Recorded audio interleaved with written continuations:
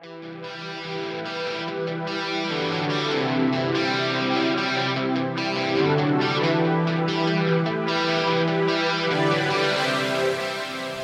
ladies and gentlemen. Today's Rad Times on Roscoe episode is sponsored by JK Pools, owners Jeff and Carrie Kelley, for all of your pool maintenance and repair needs. 818-497-8794. Serving the San Fernando Valley beyond. JK Pools.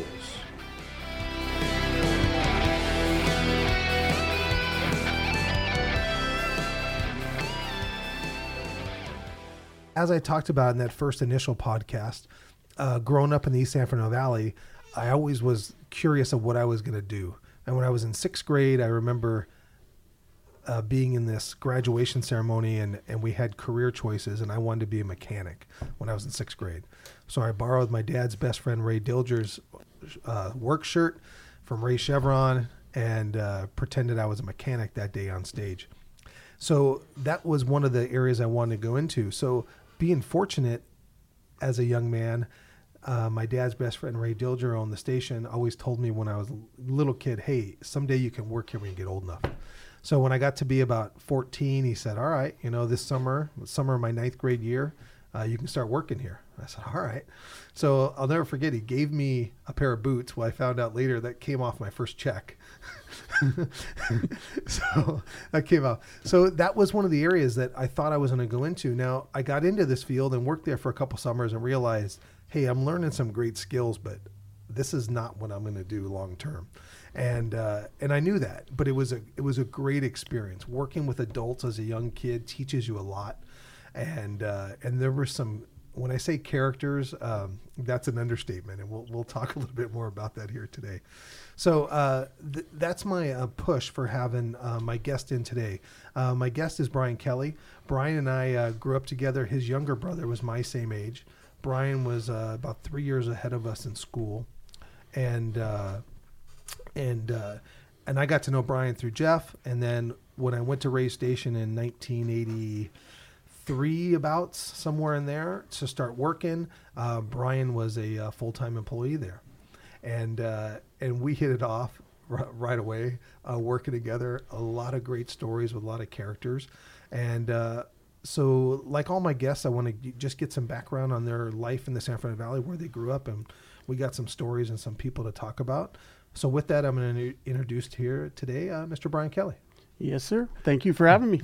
Hey, you're welcome. It's great having you. Now, when I talk about Brian and he's like, today he's like, I don't know why you're having me here. It's like, I mean, this guy is super multi-talented, and the different stages we're going to talk about through his life, where we worked together either at the gas station or at Saugus Speedway, where I helped him out as a former track champion, Mr. Brian Kelley. We'll talk about some of those days, and just some great stories there and in between we'll talk about today.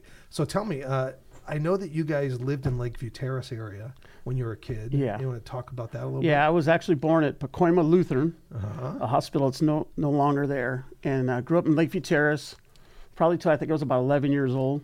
And then we made a huge move of about 9 miles to actually Arleta, where the Corrente house was. Oh, so you went from Lakeview Terrace to the Corrente house? Yeah, went there, and then I lived there until I think I was about 24, 25 to move my present house. We had another huge move about 2 miles to Mission Hills, which is the suburbs of the San Fernando Valley, I guess you would call it. Yeah, yeah, most definitely. Yeah. And big life change moves there. One side of Sepulveda Boulevard to the other. Yeah. The west of the boulevard. And Brian was gracious enough to come by when we interviewed Morgan Walsh at Cupid's, and we got to connect there, and it was great because it was a total surprise. Brian just showed up. He'd been following us on Instagram and on Facebook, and then he was there that day to be part of the audience, and so we made this date for him to come in and talk to us. Well, let me interrupt one thing on that. The main reason I went, Lee, is because, I know we're going to get into stuff earlier in this and that, was that you, your brother, your mom and dad were like family to me too, and you guys have always followed me, whether it was, I remember playing football at Pauley and hearing you and your brother cheer when I was on the field. And then I remember racing, not only you guys helping me on the car, but being in the stands. So you were always there. And I knew how much passion you had in this podcast. And, I was available to come by, and that's why I came, because I do appreciate the people that were there for me, and I've always considered you a good friend. Yeah, and that's... Do I get paid for that last comment? Yeah, Okay, checks good, in the mail. good. All right. Andrew and I will split what we're getting for this. Now, and Andrew, our producers here as always, and yeah, we've been really fortunate, Brian, because we grew up in the area where friends were family, and that's just the way it was. Yeah. And we were really lucky. Your brother and I did a lot growing up together, and we're really close. But you and I had a really good relationship too, where I was always happy to help and to be there and support you. And my folks just adored you. And one of the greatest stories, here we are, greasy teenagers. You're probably just 21, working in that garage on Carenti on your race car. And, there'd be cussing and drinking beer and whatever else was going on. And then my folks would walk up, or my dad would walk up, and everybody from yourself to Bubba was like, "Hello, sir. Hi, Mr. Jackson." And my dad was like, "Oh, just call me Paul." And it was like, no, we couldn't. And I still can't. I still call your mom Mama Kelley. Yep. And it's just the way it was. And there was this respect for our elders and for our folks and for each other. Yeah. And, and a lot of that came from, and we'll talk about Mr. Hall from Pauley, which was my auto shop teacher. We were talking earlier, almost a dad figure to me. Here's a guy that, an auto shop teacher, which at that time is considered like the lower end of teaching. Yes. And he would teach you, yes, sir, yes, ma'am, and respect. So 1 minute he's teaching me that, and then he would get mad at me, and for 2 hours I'd be sweeping the floor with a glue brush, a 1/4-inch glue brush, going, I hate this teacher. But he just taught you respect. And Ray Dilger from the gas station, like you had talked about earlier, was another one that installed. Everybody he met was yes, sir, no, sir. It didn't matter if you were on the lowest rung of life all the way up to a prince. He just treated everybody that way, and it rubbed off on you. You had to kind of, it was infectious, Yeah, that's a great point. All those guys, and we looked at a picture just a few minutes ago, these guys that worked at the station, and it was always like that. And let's talk about Mr. Hall. So we both went to Pauley. You were there a few years before me. Mm-hmm. Mr. Hall was my auto shop teacher. And I actually went back and taught at Pauley, and Larry and I were colleagues, which was weird. And Larry, I called him Mr. Hall forever, and he'd hit me in the arm. It's Larry. Right. And I still, it was so hard. It's Mr. Hall, right? But, and I saw the effect he still had on kids then. And he was, up in years, really fed up with the district, but he was still this awesome, respected guy on campus. And so tell me a little bit about him and how he shaped you. Well, I'm eternally grateful that I had the opportunity to meet Mr. Hall. I'm getting kind of choked up because awesome. He meant a lot to me, not only as a teacher, but a mentor, but as far as guidance in life. There's things that he taught me that I apply to my children, and I hope they apply to their children from him. Right. Couple great examples, and I don't want to go too long, but probably one of the best stories where, in auto shop, you had people there that wanted to be mechanics, maybe like me.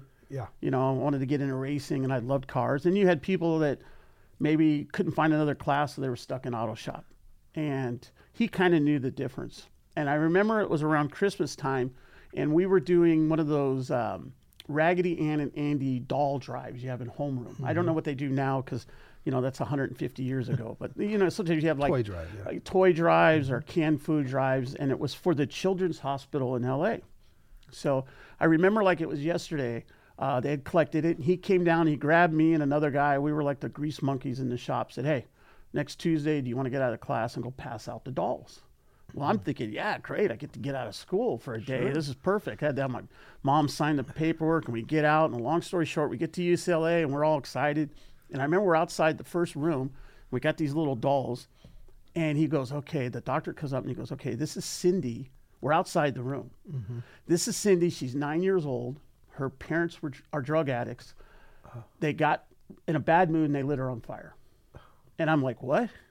I thought we're visiting kids with like a broken arm or something. Right. So we walked in, we passed out the doll. They were holding us. They didn't want us to leave. And then we go to the next room, and it was just some of the most horrible situations and stories. And I don't want to bring the mood down here, but this is about Mr. Hall. And it was a whole day of that. And afterwards, he took us to lunch on his own dime. We went to Laurie's over there by Dodger Stadium when it was still there. And we sat down and ate, and it was a somber mood, And I remember he sat down, he said, Brian, and I think my other friend Willie at the time there, he goes, the reason why I picked you two guys is, some of you guys have broken parents, aren't here, and tough lives, but I wanted to show you that even though you're in the San Fernando Valley, maybe you're not rich and this and that, there's other people that are a lot worse off. And it was very humble that he did that. And it just showed us a whole different world. And he didn't do it to punish us. He didn't do it, but he knew deep down we were good guys and he wanted to show it. And I was always thankful that I got that moment. As bad as it sounds, it was really a great moment because, man, it was awakening to see, you think, gosh, we don't have nothing, we don't have cars, we don't have nothing. Man, those kids in that hospital, they didn't have anything. So I felt like I was rich. Sure. What a lesson, Yeah.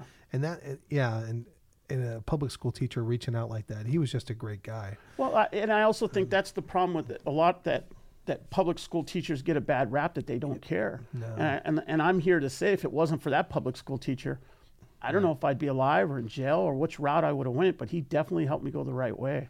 And I'm definitely appreciative of Mr. Hall. Yeah. Love the guy. Yeah, I know. And you're right. And a lot of awesome public school teachers, and Andrew and I have both been them. And, you work really hard, and we talked earlier about sometimes you don't see the results, but this is the payback for Larry doing that, Mr. Hall back then. And I remember I'm sitting in my demolition derby car getting pushed out in the track, and I look over and here he is sticking a telescopic lens in my face with his camera, and he was there taking pictures. Yep. And, I hadn't gone and invited him, but he found out and he knew, and he was there. Yep. And he was in the pits that night taking pictures. And I was like, oh my gosh. Oh, he was, great. For the proms, he was there setting up tables and the flowers, and he would leave when the prom started. He would help set up football, and nobody knew. Right. He was just a nonchalant, but he definitely cared about the kids, and I'm glad I got to meet him. Heck My yeah. brother took his class and only lasted 3 weeks. I remember. And he quit. He was a tough guy. 1 minute he would help you, and the next minute, I remember a couple times, I guess I could say it. You can edit it out. But I remember there was a time I wanted to leave campus to go get a part for a car. And he's like, I can't do that. That's against the rules. I can't do that. And he dropped the keys to the gate. And he goes, remember on your way back, get me a burrito. I'm hungry. So he couldn't give me the keys, but he accidentally dropped them and I left, And then the next day, I'm getting punished because I said something rude. So I'm out there sweeping the floor for an hour, But that was him. Those lessons, it wasn't so much about fixing cars. It was more about, life, how to be respected, be respective, and how to treat people. And that's what I remember the most. I did learn some stuff about cars, but I learned more about that. And I appreciate that. No, a good lesson he taught your brother Jeff and I one day is we got a little too comfortable thinking we were buddies, right? With him. And we said something inappropriate in class, and he just called us out, and we were out in the hallway scraping gum with putty knives for an hour until the bell rang. And, and then the next day it was like nothing had happened.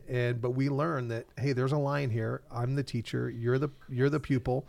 And, you got to be respectful. And it was a great lesson. We were fortunate that way, Well, I think part of the art of being a teacher or a coach, which I relate to almost being the same thing, is how do you yell at a student or a player without yelling at them? Right.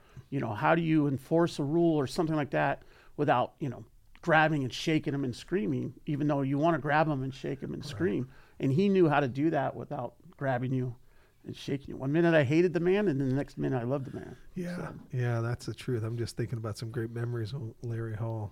Great guy. There was one more quick story. Yeah. A certain St. Patrick's Day that I might have celebrated a little too much and went to school, and he caught me and kind of locked me up in the class for about 3 hours until I felt a little better. So I didn't get in trouble, but he took care of me, and that's the way he was. Yeah, he was. And even when I taught with him, he was still that way. He made things happen, and behind the scenes for sure. Is he retired now? Or?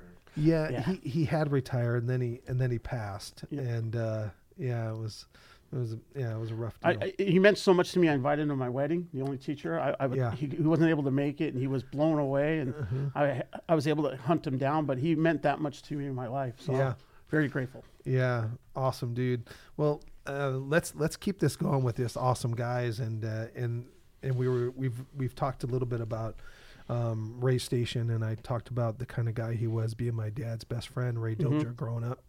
We saw them as much as him and his wife and their kids as much as I saw my aunt and uncles and their kids, my cousins, and trips and family trips and camping and you name it, but I learned a lot there, and it was this, and we always talk like there should be some sort of TV show, there should be some sort of weekly sitcom. There should have been a reality show at that gas station. That gas station, and just this cast of characters. I saw that picture. You get in there to work, and I was a pump jockey. I was on the pump and filling gas and washing people's windows and checking oil. And then you go into the office, and here's this 60-some-year-old guy sitting there, grubby Kenny, who was an ex-father-in-law of Ray's, right? He's sitting there in the office, and he's like, hey, what time are we going to lunch? And they had this lunch date, and they would go. And the first year I worked there, the first summer, they would take me to lunch all the time because I think they were afraid of leaving me there. So they would take me to lunch to the Long Green and to the golf course, big gyms. And after about a week, I was telling my dad, yeah, they're taking me to lunch. He's like, well, have you bought lunch yet? And I said, no. So he made sure I had money in my pocket so that I could buy lunch for them that Friday or whatever it was. And, it was, and those are the little lessons you learned about, not just changing tires and doing oil changes, but all those things, and how to be a good man and be respectful, Yeah, absolutely. I mean, once again, I was fortunate to meet another father figure in my life. And I got the job at Ray's Chevron. Oh, because of Larry. Through Auto Shop at Pauly. So that's right. Back when they used to have a job board, people would call, and if you needed part-time work and stuff, well, he had called the shop, and the auto shop teacher says, hey, I've got this guy that got a gas station down the street, and they're looking for somebody to close up at night, so-and-so. You ought to go look. It sounds good. And to tell you the character of Ray Dilger is this is the best way I can put it. I remember I pulled up there. I was nervous. I got there like an hour early. I sat across the street. I was afraid. I go in there. I meet Ray. Ray does not know my last name, does not have my phone number. This is before, cell phones and everything. Sure. He goes, well, this is what you're going to do. He walked me around this little gas station, showed me where to lock up. You're going to do this. You're going to move these cars in. Here's the safe. I need you to count the cash. Put this in an envelope, put it back in the safe, turn off this and this. What do you think? I go, great. He goes, okay. He hands me the keys to the gas station. He hands me the keys to the safe. He goes, okay, see you Monday. And he walked away. Now, this man just gave me, he just gave me the keys to his station, his safe, basically his whole life. And he doesn't even know my last name, a phone number. Right. I could be this guy and leaving town and stuff. But he was the most, he looked you in the eyes and he shook your hand, and that's how he did it. And then I would tell people, that blew me away. And then the other thing was, here's a gas station on Sheldon and Glen Oaks in Sun Valley. Industrial, ugly area. Hot. Okay. Hot, windy, dusty, ugly dirty area. Okay. Smell of trash. Little gas station. At that time, we're talking 120 years ago, gas was $1.65 a gallon. He was $1 more than anywhere else because he didn't want to sell gas. I remember. He just wanted the Chevron name. Well, this is a little gas station that had, I think, 7 lifts and a back shop, and there was about 8 or 9 mechanics at a time, and we would have a 5 to 6 day waiting list to have work done, because people would always talk about how they couldn't trust a mechanic. Well, you could trust Ray, right? And he never advertised. He never had specials. People knew when they came in and saw Ray, and Ray said, "Hey, you need this, okay?" And they would throw the keys. He never signed an estimate or anything like that because his word of mouth was so good, and he was such a good man that he treated everybody like they were a millionaire. That's right. And another example, and I'm sorry to run on and run on, it's but good. I get want to talking talk about this. Was, I was doing oil changes and tire repairs and cleaning up and gas jockey like you. Yep. And we would get these people that would come in. Everybody out there, you have to understand where this gas station was, it was kind of a rough area. Oh, yeah. I was always nervous about getting held up. Yeah. This is a gas station where you had the cash box out there. I'm a 19-year-old little punk from the San Fernando Valley. I don't know anything. And the whole time I worked there, almost 3 years, we never got held up. Right. Not once. Now, we would get the gas and dash. Right. Those are the people who pull up, you fill it up, and they take off, and Ray's like, well, they just got $19 in gas. What do you do? You know? And then we'd have the guys that would come in and go, hey, man, can you give me 10 gallons and $10? I'll be right back, Right. And I go, I got to go ask the owner. And I'd go to Ray, Ray, man, this guy looks rough. He looks like, I don't trust him. And Ray's like, just give him the gas. Give him the cash. And he would do that. And I'd go to Ray and I go, Ray, why do you do that? He goes, well, have you ever thought why we never get held up? Right. Have you ever thought why nobody throws a rock through my window when we're not here? Yep. He goes, it's okay. I took a $10 loss, but maybe it'll help that guy. Maybe he'll come back one day. But at least he's not going to come back and throw a rock. And I just remembered how he treated everybody like they were a millionaire. Yep. You know, and it's always kind of weird, and I don't mean to keep going in different directions, but when people pass, everybody's always like, oh, he was the greatest guy. She was the best. You know, even when people do these horrendous crimes, they ask the neighbors, I don't know. He was always the greatest neighbor, you know, this and that. Right.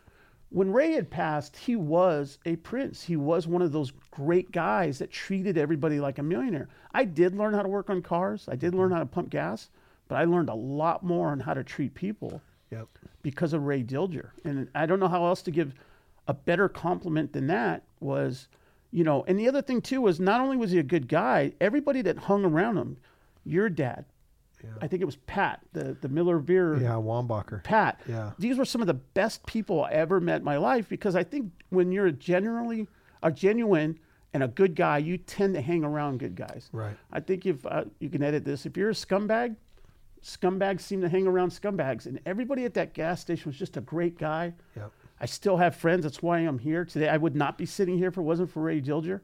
Yep. And it wasn't a gas station to me. It was one of the best experiences I ever had in my life. I look back with some of the fondest memories. I drive by and see that station. It's hard not to get choked up. I know. It's what, like a mini repair used car lot, 9 things at once. Yeah, it's been different things. Yeah. The gas station is definitely gone. Yeah, just repair shop, and then even the back bays that he built are different ownership. I thought. Yeah, and I still tell people, I go, how does a little gas station in nowhere have a 6-7 day waiting list? Right. Oh, I know. Well, you must be doing something right. And it wasn't just that he was a good mechanic; he just treated everybody like they were $1 million. You know, a car would come in making this horrible noise. This old lady would bring it in. Oh, Ray, I think I need a motor. It's okay, leave it. Okay, Kelly, let's go look at it. We'd lift the hood, and it was a squeaky belt. Right. Brian, tighten that belt. And then the lady would come in. Oh, my gosh, how much is this motor going to cost me? He goes, oh, it was a belt. I'll get you when it's the big one. Right. He'd always say that. I'll get you when it's the big one. And there'd be no charge. And she's like, here's a lady thinking it's going to be thousands of dollars. And it was nothing because Ray knew she was going to come back. And then she told her friend, he could have easily said, oh, you need a head gasket and blah, blah, blah, this and that. But that wasn't Ray. No. And those same people, they drive to the station, and then he would have you or I get in the car. Oh, yeah. I hurry, I'm 16, just got my fresh driver's license, and drive this nice lady home, and then, bring the car back, and we'd fix it up, and then I'd drive it back. You would follow me. We'd drop the car off at our house, and then, you'd take me back to the station, and that's... And that's the way it goes. I'd go in there with my old Plymouth and need something done. He'd say, oh, here, take this car. It's a brand new Cadillac that belonged to the dentist there. And and I say, Ray, I got to go to school. Oh, don't worry about it. So I drive this brand new Cadillac to school and leave it in the Poly parking lot for the day. You know what I mean? And it was just like, and that, super trusting. But I love the way you said it was always yes, sir, and no, sir, and no, ma'am. And and that rubbed off, and my dad taught me that, and being around that environment, it was awesome. In fact, where I work right now, my manager, she's always like, you got to quit saying yes, ma'am. I'm not that old. And I'm like, darn, it's not like an age thing. It's just how I was brought up. And I have people, were you in the military? I said, no, I worked for Ray Dilger. And I knew Larry Hall, and these guys just taught me to install that, and I remember kind of, in that little area was kind of a race hub for the stock car racing in the valley. There was a lot of people, hoopers and stick only, some of these famous places in the stock car world. And Ray had raced for a long time at Saugus Speedway. So I remember I went out there and I watched the races, and the only thing I could say is that they were famous for very big cups of adult beverages for a very cheap price. Sure, yeah. And I think I had a couple of those, and I said, man, I could do this. This looks easy. You drive around in a circle. How hard can this be? And I remember going to work, and I was nervous as heck because I had to borrow money from Ray. I had no money, and I worked at a gas station. So it was like the end of the day, and I go up to him. I'm like, Ray, I got to ask you something. Is there any way I could borrow $2,000? Right. I'm making like $140 a week or something. Yep. He's like, what for? I go, I want to buy a race car. Oh my gosh, you don't want to, that's the biggest waste of money. And so for 10 minutes, he's pacing back and forth, telling me how it's dumb and stupid. And then he goes, okay. And he reaches in his pocket and he pulls out $2,100 bills. He goes, make sure you, lock the doors, and he leaves. And it was never like, how are you going to pay me back? What's the payment program? This and that. He had to get in his word and tell me how dumb I was, but he knew how much I wanted to do it. Once again, wasn't for Ray, I would have never bought my first race car. And he started me in that path of the racing. And it just showed you how he was, that he was just the old school, shake your hands, look somebody in the eyes, and just be honest, which a lot of times we've gotten away. Oh, yeah. You know, and it's amazing. My mom and dad used to call it the Bank of Ray. Oh, right? yeah. That left chest pocket. And he'd always had a wad of cash in there, you know? And I remember my folks, you know, because the banks would close at 4:00, like on a Thursday, and they needed money for something. We'd go to the station and my dad'd say, "Hey, Ray, can I get a couple $100?" "Oh, sure, Paul, what do you need?" And he'd just reach in that pocket and he'd just rip off some bills, and then you go. And there was the same deal. It was like, "Are you going to get me this on Monday? What do you know?" It was just, that was it. And I think I was paying him back like $30 a week towards the race car, because that's like what I could spare. Right. You know, and a couple times I'd miss and he'd go, "I didn't even remember." Because I'm sure with your dad, he was never like, "When are you going to pay me back?" No. It just wasn't that, that wasn't his style. No, never that way. Well, my first car, you bought a race car from him. I'm working on the pumps, and some guy, Daniel Garcia, brought a car in to got work on it and didn't ever pick it up and couldn't afford to pick it up. Ray put a lien on it, and he had $500 into it, and that's what I got the car for. That's awesome. Yeah. Would that last a couple days before I totaled it down the street? Yep. Yeah. Yeah. My first car was a Pontiac Le Mans that I paid $150 for. Yeah. Had no windows. To the screwdriver. Well, that's your first race car too. And it was my first race car. And I Enduro raced that cars. Enduro. And then Bubba did the destruction derby with it. And I think I got pulled over like 6 times in the valley with it, because what was registration and insurance back then? That was for rich people. I didn't know. Right. And 6 times I got pulled over, and all 6 times I remember the cops like, "Just go home. Like, get it off the street." Like, oh my gosh. I don't, you know, I give you a $20 ticket, you'll probably be bankrupt for a month or something. Right. But I remember, because even when I got pulled over, I was still like, "Yes, sir." And I'm like, "Man, I just don't have insurance. You know, I don't have registration. I'm sorry." You know, it was a different time back then. Oh, it was. You know, and oh no, because that job, I remember that first summer I wasn't driving, so I rode my little motorcycle, that Honda 90, and I didn't have a license, or, you know, I'd take the back streets around Bird Junior High, and then I'd have to go up Sheldon. I'll never forget the day I ran out of gas at like Sheldon and San Fernando Road and had to push the bike to the gas station. Now, when you show up at a gas station with like men who have pretty good wits and sense of humor, and you're pushing this bike and you work at a gas station, and you ran out of gas. I heard about that one. I also heard that after I wrecked that Ford Ranchero, it sat there. I don't know if you remember, but it sat right next to Jerry's demolition derby car. I have a picture I'll show you, for about a week before the auto club settled with us and hauled it away, right? Yeah. And all the people that would come to the island, I'd be pumping their gas like, "Man, what idiot tore up that car? That nice car. Man, did they live?" And I was thinking, yeah, I hear they're going to be okay, you know? And then all these guys at the station are going, "Hey, Jackson, why don't you go get us lunch today?" "Oh, that's right. Your car is over there. Oh, I can't drive."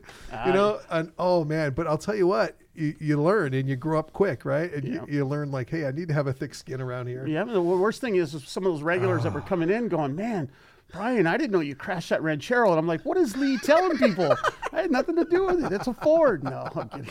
Well, yeah. Well, I was trying to deflect. I just kept getting hammered. But they're oh my God, we can go in 100 different directions with this. But the I'm going to have a favorite station story, and I know you got a couple. Oh man, I can go 100. One of my favorites was a guy by the name of Tracy Farrell. And Tracy looked like the modern day version of Automan from The Simpsons. Yeah. Skinny with this crazy curly hair. I used to say Spicoli. Oh yeah, Spicoli, but yeah, not Fast far times. off. I remember him getting in his wheeler, as he called it, his truck, going to an AA meeting with his dog, that pit bull Tank, and a 6-pack of Budweiser to go to his AA meeting, right? But anyway, one day I'm working and I look out the back and Tracy's underneath this car. Well, he's got the car on the lift and he's, you know, standing under it. And I don't know, an hour or so later, or a little while later, I have to go out there and ask for something in the back. And I go up and Ray Jr. and the guys are like, "Hey, shh." I'm like, what? And Tracy's sleeping. So what he's done is taken some welding gloves and duct taped a couple of vice grips on him, and he's clamped himself to the bottom of this car. So his hands are in the air. So it looks like from the main shop that he's in the back and he's working.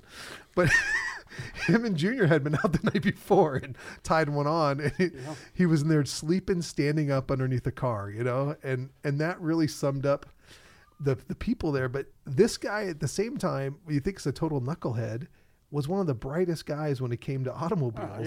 He knew make and model, and I know you got a great story because he led you to a race car. Yeah. Because he knew he was like a walking. He was a walking mechanic, and one of the brightest guys I knew at the time, and one of the nicest guys. You know, he helped me build my first motor that ran about 10 minutes and blew up.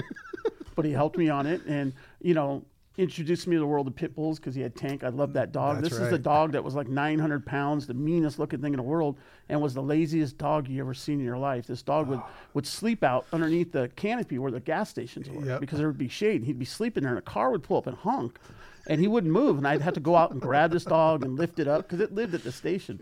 And then I remember one night a lady came and picked up a car, and she took it off, and then 10 minutes later called back hysterical, screaming. And I'm thinking, what happened to the car? And she's on the side of the freeway. She's like, I looked in my mirror and there's this monster dog in my back seat staring at me. Well, Tank got cold and jumped in the back of the car, and the lady took the car home, and all of a sudden this dog's looking at her. Tracy forgot his dog. He went home, so I had to call him and then go get the dog, and that was just the life of that gas station. Here you had some of the greatest people in the world, but you know, the thing about Tracy and like Ray Dilger Jr., I just started to kind of reconnect with him on Facebook and stuff, and I haven't been able to talk to him, but I want to talk to him. There's so many great stories, but even with Tracy, I was basically still working at the gas station, and I want to say his mom had passed away. And if it wasn't his mom, I apologize. But he got a little bit of money. And I remember he went to a few people and wanted to help people that he knew and stuff. And I remember he came to my driveway. I was working on my car. And he's like, hey, Brian, what do you need on your race car? You know? And it was always hard for me to like ask for somebody with money because I always was the luckiest guy that had so many good friends that helped me. And it's hard to ask friends for money and stuff. And I was like, you know, Tracy, if I could get a couple right side tires, you know, a couple tires, man, that would be a huge thing. And then he wrote this check for like $1,000, which was like 6 tires. I mean, that's like, I could race half a year. That was like, I was afraid to cash it. I just wanted to look at it. I was so happy. And then he said, man, good luck. And he left. And that was just Tracy. Deep down, he could have been this crazy guy that I think people looked at him and thought he was an idiot because outside looks, he had that look. But deep down, he was one of the coolest, nicest guys. And once again, I was lucky to meet another character like that that I learned from. Tracy Farrell. Man, he was just a great guy. Always super friendly and whatever you needed. Jerry, Randy, Blackie. There was a great group of guys there. Oh, man, you talk about a cast. A total cast of characters. Herm, you know, oh my gosh. This is the only gas station that had a gentleman that was probably about 90 years old that had this old Econoline van that did body work. Okay, like little body work. You would pull up and you'd fix a fender. Now this guy slept 8 of the 9 hours because he was like 90. He only lived about a mile away and couldn't see worth the you know what. So his body work was horrible, and nobody wanted to tell him how bad it was. But he'd show up every day because that was his job. And he had this van, and Kelly, go get me this primer. And he painted, and I'm like, Blackie, that car's blue, and you're painting it red right now because I don't think he saw colors anymore. And it was tough. And then Ray didn't want to tell him he couldn't do it anymore. No, but you know, it was like something from a TV show where you had that one guy that was trying to be a pilot, but you didn't want him in the plane. Yeah. You know? Well, and then just to talk about the station, the security guy that lived there, the old guard dog was a guy named Howard, and Ray named him Hurricane, and I guess he was a reformed alcoholic that found the Lord, and he lived in a camper at the back property of the station. And lived in this camper. And most of the day he was gone because everybody knew Hurricane because he was on a bicycle. He had a basket on the front, big old flag, reflective vest. I know he got hit a couple times. And he would just ride around the San Fernando Valley collecting lead off tires and aluminum scrounging. Cans. Yeah, and making his living. But he lived there. And this old guy was fearless. He'd come out at night when people were there trying to steal cores and motors or parts, and he'd get after him, and he had this like poker and a squirt bottle just to scare people off, this old guy. And Hurricane, he was just a fixture at the station. Yeah. You know, and he knew so much about I knew your dad when he was back, and he'd go on and on these stories, you know, and he's this white-haired guy, and just another one, you know. So yeah, I know we've lost touch with a lot of those guys. I know a lot of those guys are gone. I know Jay saw Jim Knapp a number of years ago. He just passed. Did he? Yeah, I heard that he had just passed, and Jim was Ray's right-hand man. I mean, they were inseparable. Great guy, showed me a lot. Same thing. You know, these guys demanded respect. Yeah. But they did it in a way that they didn't ask you for it. You just knew and you did it because that's how they treated you.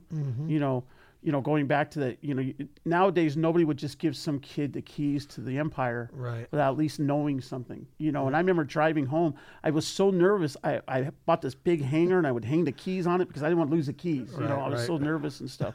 And you know, your mom and dad were there all the time. Your dad was there probably 3 or 4 days out of the week. Yeah. I remember later on, we were talking about this, that, you know, there was a party at your house and I was kind of interested in my future wife. And this is before cell phones. And we were like 12-year-old little kids passing notes through the whole party. And then we eventually ended up like on this, you would know better than I would, like a wood fence or some kind of fence in your front yard. Just outside my parents' window. Outside the parents' window. It's like 2 o'clock and I'm talking to her. I'm trying to, you know, impress her with things I don't have. And your dad's like, Kelly, take her somewhere else. I got to sleep. I'd be, okay, Mr. Jackson. Kelly, you're keeping us up all night. You know, and then the next day he's like, I see him at the station. I don't know what you're doing. Did it work? Did it work? Is she talking to you? You know? Yeah, that was your dad. Most definitely. That was your dad. So total characters. So we started talking about it, and I'll get into the subject, and I know we can talk an hour on this, but we'll. So getting to Saugus, I grew up out there. My dad watching Ray, and he was a track champion, as would you, and I grew up just idolizing him and always wanted to race. So the opportunity to do that wasn't really mine, going to school and off to college, but I had the opportunity to get a car for free. A family gave it to me, went out there, did demolition derby, and it was amazing. Yep. You gave me a good tip. Hey, you got to do this to your car. I didn't do it. First time I was out there, the linkage got locked up. I got DQ'd early. So the second time, I'm like, okay, I'm going to make this automatic, a manual. And then we lasted quite a while and really totaled this car, you know. But it was just great memories. And some of the better memories, even of that, my time was just helping you on the car, and it was because of the camaraderie of the people that we had. Yep. You'd show up to the Arleta house, and it was literally just a double garage, just a regular standard garage on the back of a house in the middle of the San Fernando Valley, and just produced a really neat group of guys in a great race car and a really competitive race car. I know Brian's going to be, super humble, but he could drive the wheels off this car. And when he was winning championships, he didn't just, go around in a circle like these NASCAR. Oh, NASCAR is easy, drive around, turn left, right? Well, he was doing that, but he was also running the figure eight.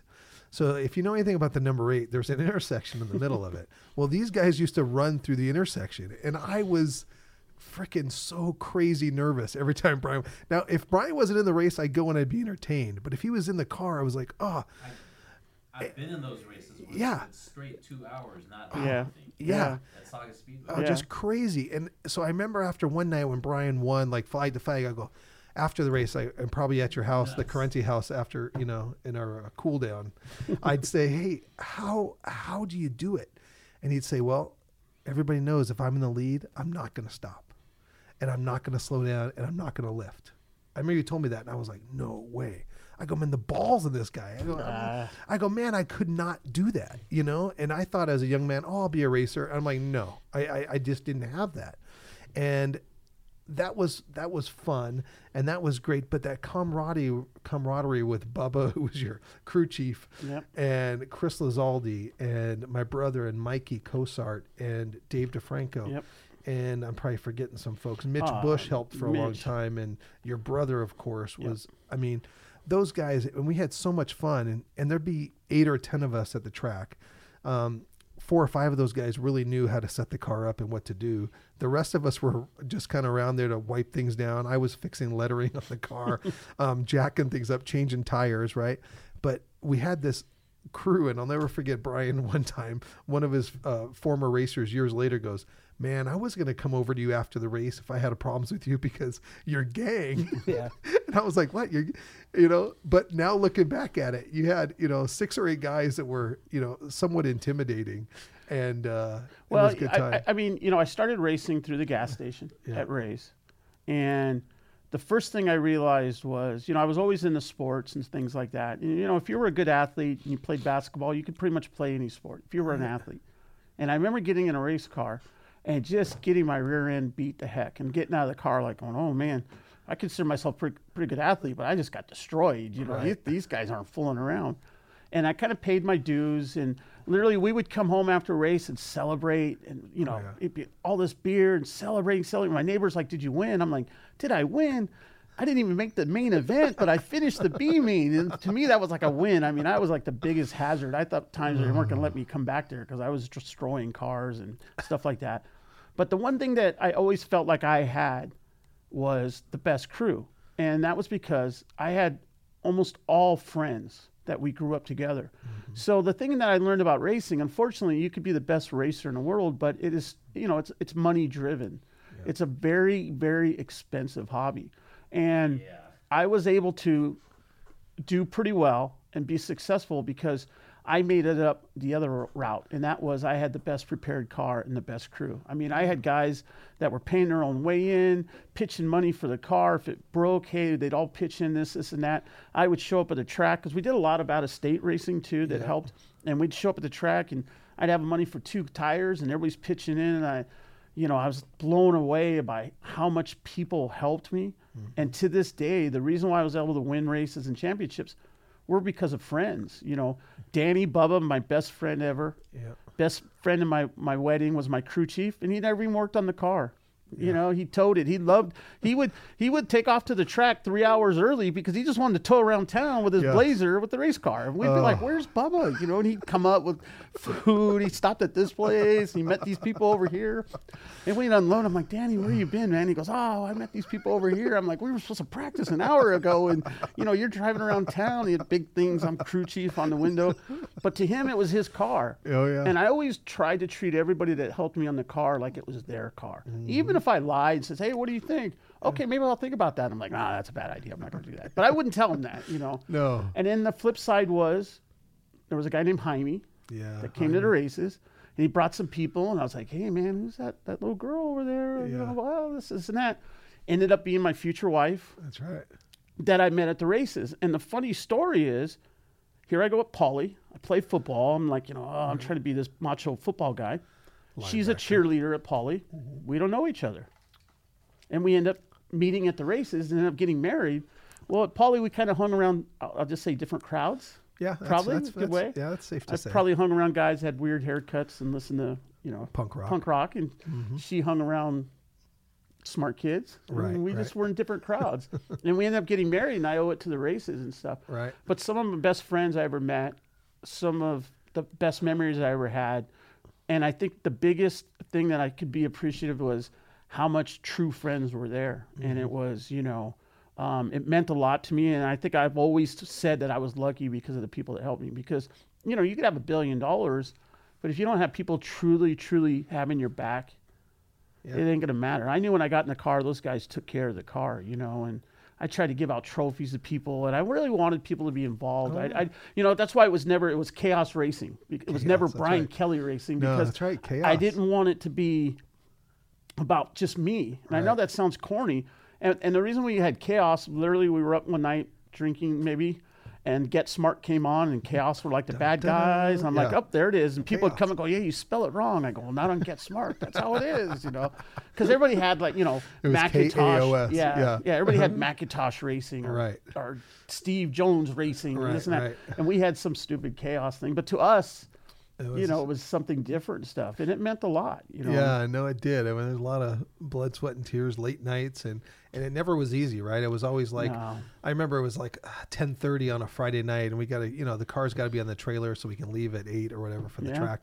and the motor hadn't been run yet. And Brian's like, I just need to make sure that it'll shift. I can get into gear and we can go. And we're like, all right. So we move everything out of the driveway. And it's a race car. There's no headlights on it, no nothing. It's loud. And it's loud. So I think we pushed it out in the street, and then you took off, and then we all ran in the backyard, and we could hear you go to the corner, across, and then we knew you were getting close Because it got louder.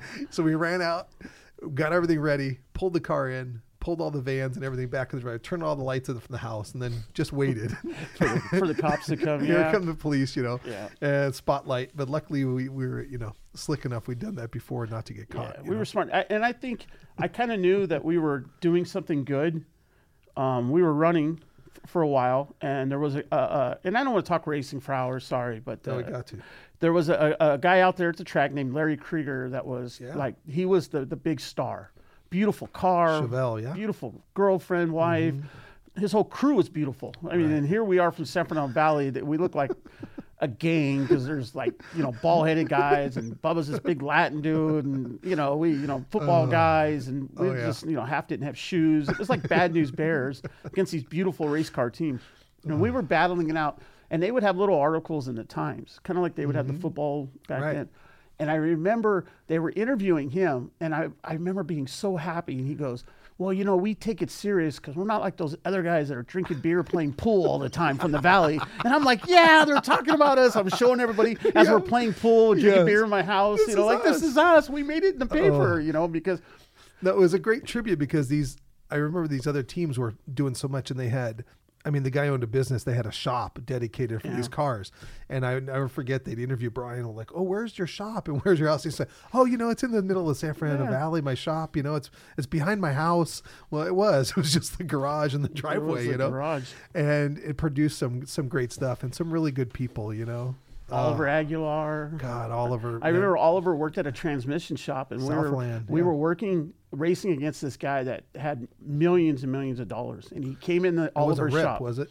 No, it was Tom Fry from Crown Disposal. That's right. And he came in and he goes, look, I gotta beat this fat dude from the Valley, and I don't care what it costs to build this training. I don't care if it's legal or not. I want the best training, whatever it is. Well, he doesn't know he's talking to one of the guys on my pit crew, and he calls him and goes, hey man, this guy Tom really wants to get you. I don't know what you did to him. I go, I didn't do anything to him. But it was some of the best times in the world traveling. It's a neat experience to go to race a track, let's say in Arizona, and they don't know who you are. And you win the race, and then there's 3 police cars saying, hey, we need to escort you to the hotel. And I'm like, oh, my gosh, it's like something out of the movies. Yes. And this isn't made up. This is, you want to know who your friends are? Go out of state and beat them. And then they're not too happy. The only speeding ticket I ever got in my life, I'm going to tell this real quick story. And then no more racing. I apologize because everybody's turned it off by now. So we're racing at a track called Blythe out in the border. Armpit of the world. The only thing I can say about Blythe, if anybody's listening from there, I apologize, but it's very hot. Hot and just nasty. And there's not a lot out there. So I almost went to jail in Blythe. That's another story for another day. This is as close as I came. It was a 2-day race. We did Lake Havasu. We won the race, and we went to Blythe, and we won the race. We were lucky.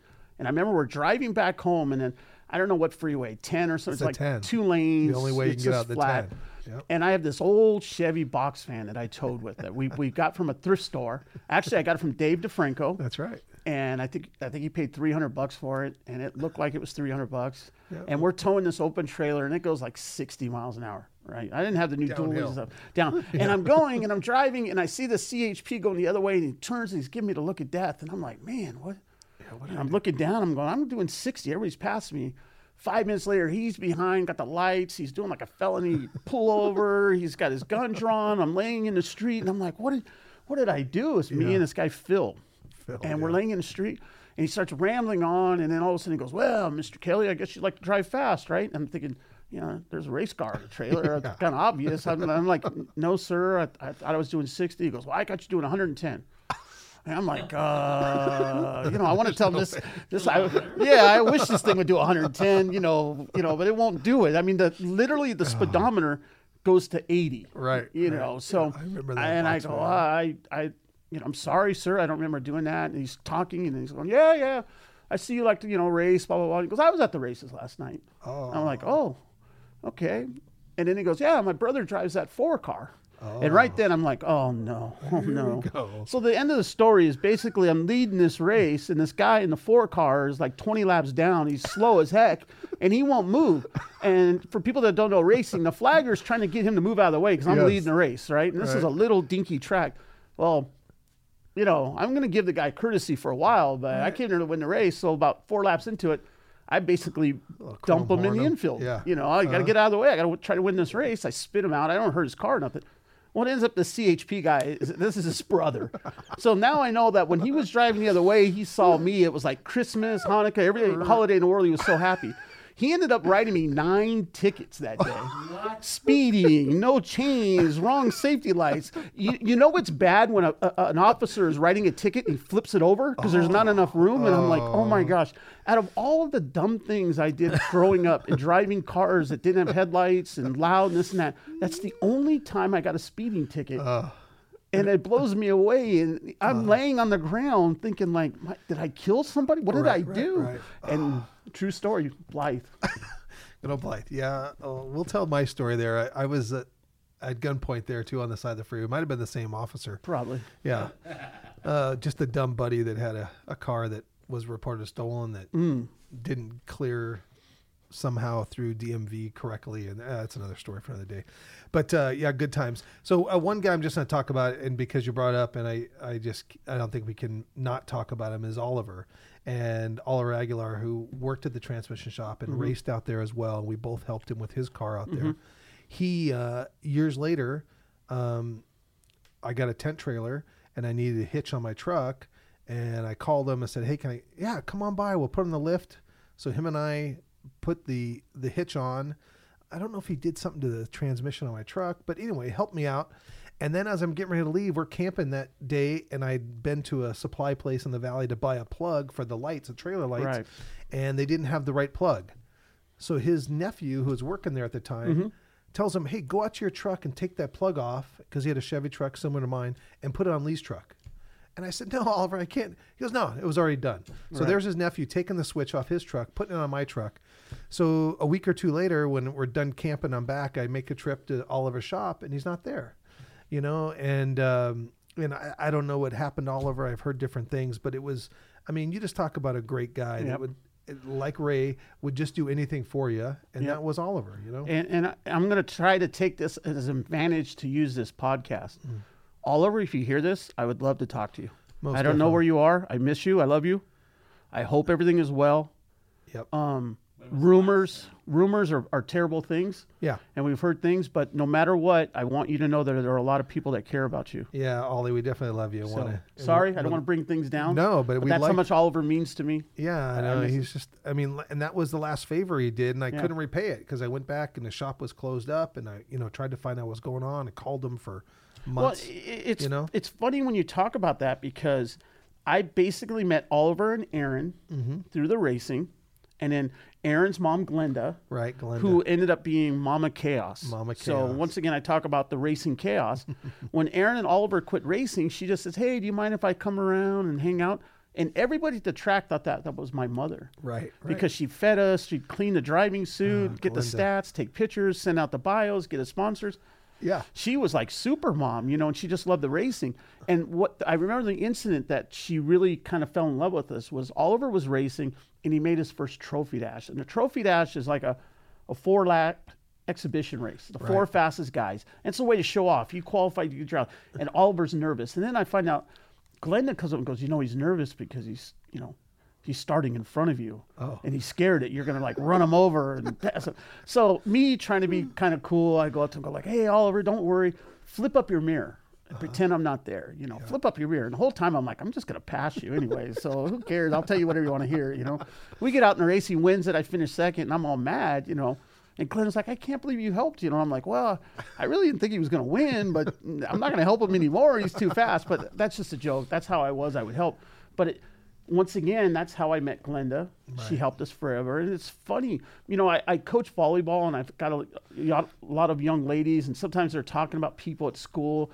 And I'll say, be careful about saying, oh, this person's a jerk and I don't like this person because I explained my wife's story, how here we are, we don't talk and we end up getting married. And we've been married now for like 4 or 5 years. maybe more.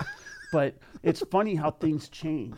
You know? No, my grandma, old wise Irish grandma, used to say, "Hey, don't talk bad about people because you don't know who you're talking to." Yeah. And it couldn't be truer. You talk about Glenda. When I lived in Arleta, she was my neighbor. Her and Steve, her husband, right? Yep. Where and Steve had worked with my dad at Rollins Mechanical for years. So you think like, oh, I don't know these people, but yeah, they knew me and they knew my dad before. You know what I mean? It's just one of those weird deals. But that's the San Fernando Valley. Yeah, and I was thinking the exact same thing. At that time, everybody kind of knew each other in the San Fernando Valley. Most definitely. When I got married, my engagement party, Danny Bubba, my best friend, was related to one side of my wife's family, and my oldest brother's wife was related to another side of the family. And I'd pull Danny over and go, "Danny, you know more people than I do, and I'm the one getting married." But everybody just knew kind of everybody in the valley, and it was close-knit. And I wouldn't change a thing in the world. Yeah, no, me either. And you just mentioned Danny and Bubba. We always call Danny Bubba. And I took my daughter Taylor on Friday, the after Thanksgiving, to Kartland. Okay. Go-Kart World. Yeah. And it was as close to kind of Pepe as you can get. It's still old gas combustion engines that smell, and the cars are kind of beat up. And she had the greatest time. And she's a natural too behind the wheel. She just went. But I got in this car, and they were made for kind of kids and smaller people. And I got in this car, and it was so uncomfortable.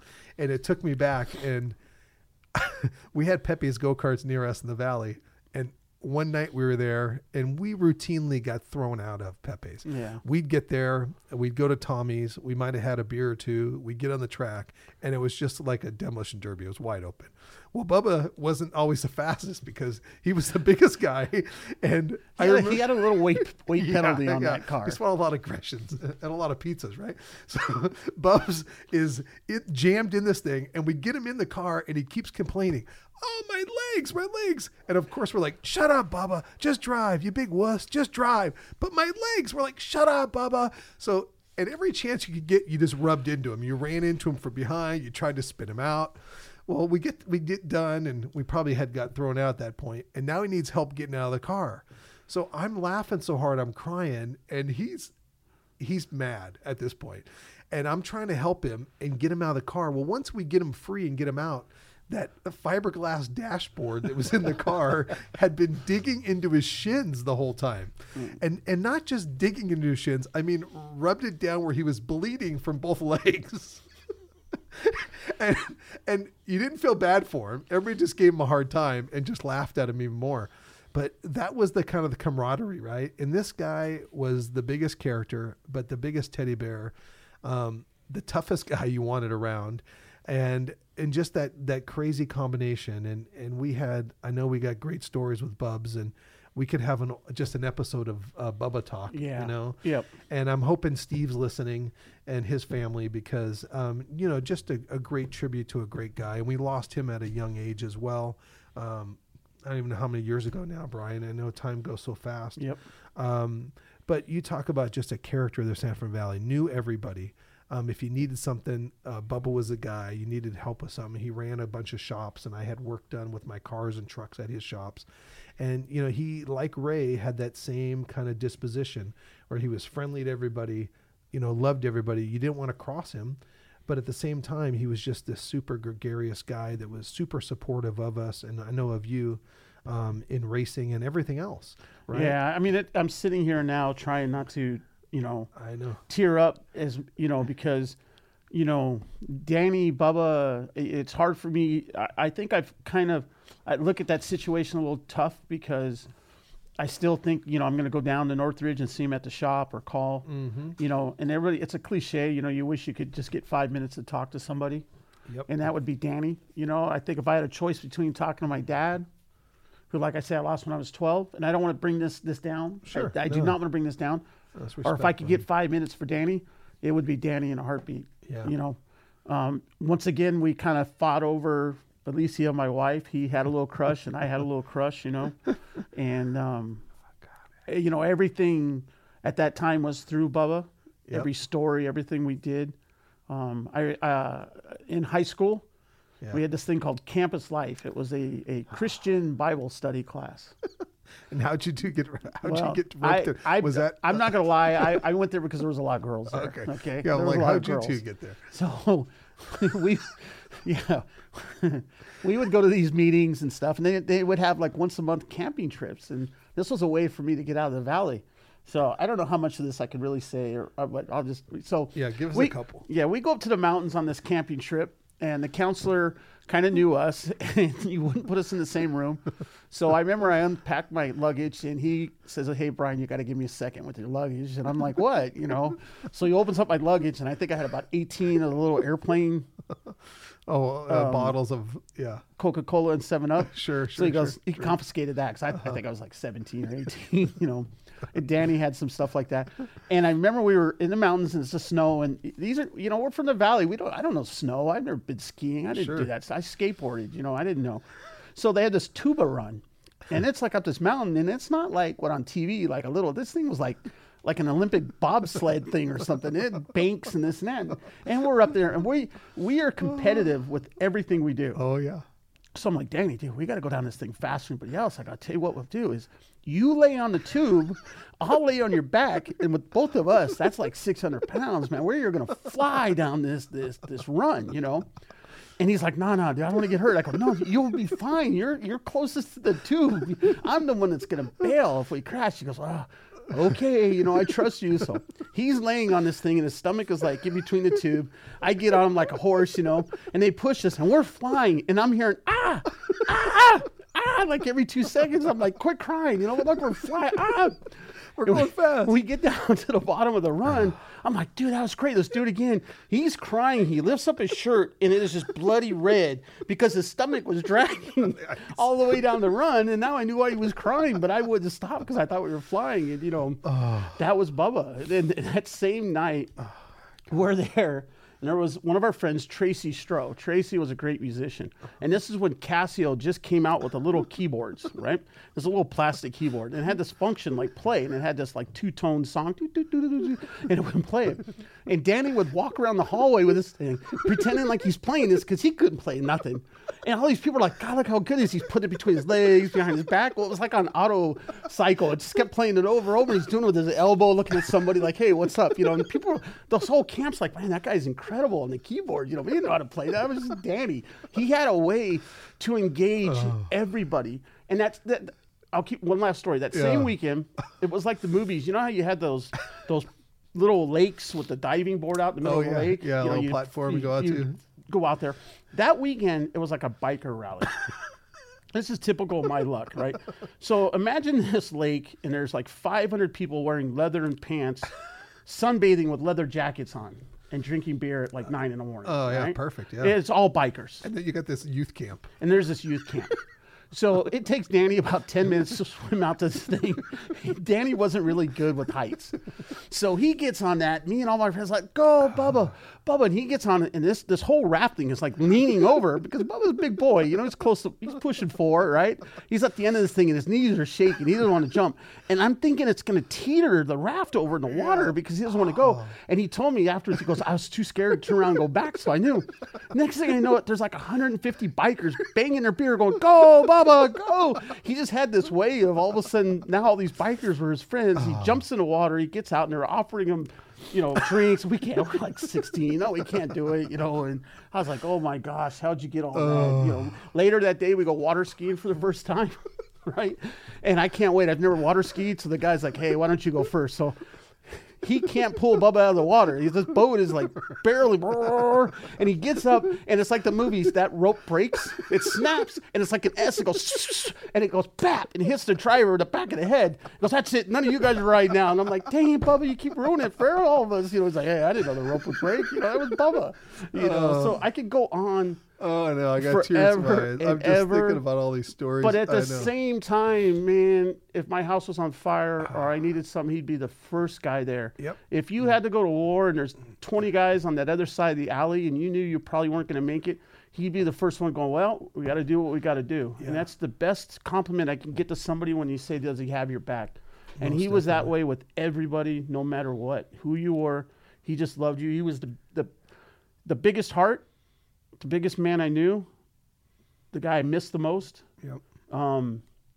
You know, I don't want to bring you down. No, But it's all positive. Yeah, good memories. Great memories He at your would- brother's wedding. At the wedding, Oh my gosh. one Good of those times. articles at racing, I remember Yes. they're saying, you know, there was a couple times where I had some incidents with some guys on the track, and maybe it was rough driving. And then the paper says, well, you know, Kelley gets away with it because he gets out of the car and he hands his helmet to his 400-pound crew chief. That's right. Yeah. And I said, yeah, it makes things easier. You want to, yell at me? Go talk to Bubba. Nobody would yell at me. No, he had a neat calming effect on people like that. It could be the nicest guy, but also a guy you didn't want to tangle with. you know? No. And he was a great friend to us and many, and we miss Bubs. Yeah. So one question I like to ask my guests, and I think it's a good one, and Andrew and I always laugh at people's responses, but you live in the San Fernando Valley when? So and for me, moving back after being at San Diego State and coming back, I lived in Arleta, and I remember my roommates. I had lived with these sisters, Maria and Rosina, who were just awesome. They were elementary teachers, and we lived together, old friends of mine. And my story is, they said, hey, Domino's won't deliver to us because we're in what they call the red zone, right? We were like redlined. Domino's wouldn't come into our neighborhood to deliver, which I didn't understand because Arleta in those days were pretty nice, but Pizza Loca would. So we always laugh that the Pizza Loca would deliver, but Domino's would. Yep. So that's one of my stories. So you live in the San Fernando Valley when? Oh man, that's tough. That's tough. Oh gosh. I think you live in the San Fernando Valley when, if you move a half mile in any direction, it's a huge step up. Right. But I think people that live in the San Fernando Valley are true, that stay there are true. Like I said, I don't want to live anywhere else. I love the San Fernando Valley. There's areas that are a little tougher than other and rough, but there's good people. Yep. Everywhere. A lot of different cultures, a lot of different languages and stuff like that. Yep. But I think, it's a great place to live. It's just, I think like everywhere, it's getting tough in certain areas and it's tough in times. But I think it's definitely a little hub. And I think people that know it, I mean, you have Pacoima, Silmar, San Fernando, some gang areas. It's tough in some areas. But at the same time, I raised my kids there. I'm not nervous for my kids. Right. Good friends. It's a good area. I think a lot of it is blown up hype. It's like saying if you live in Crenshaw, you're going to get shot. Or if you live in Compton, you can't get an education. Sure. I think there's some things that are blown so far out of proportion that it's not true reality. Right. I think that, there is tough areas in San Fernando Valley, but there's some great areas and there's some great people. And I think a lot of it is what you make of it. That's right. Yeah, what you put into is what you get out of it. Exactly. Yeah, exactly. we were fortunate to have some of those rough friends in those rough areas, but just get nothing support and love from them. Yeah, we all, overall, we all made it good. Everybody's doing good. And I think a lot of that we had a great group of friends that covered each other and people that to this day I think I could call on and count on. And I appreciate that. I don't take it for granted. Because if I were to talk to somebody that was younger, I'd say, man, don't ever take friendship for granted. Yeah, because that's the message there. That person you might be working for someday, or you might be married to that person someday, or that's a great message from today, right? Is that you treat people with respect because you don't know, like my grandma said, who you're talking to, right? And when you're going to come into contact with them again, and look at all the people that we know and we've been in contact with, and are still in touch with. So yeah, we've been blessed.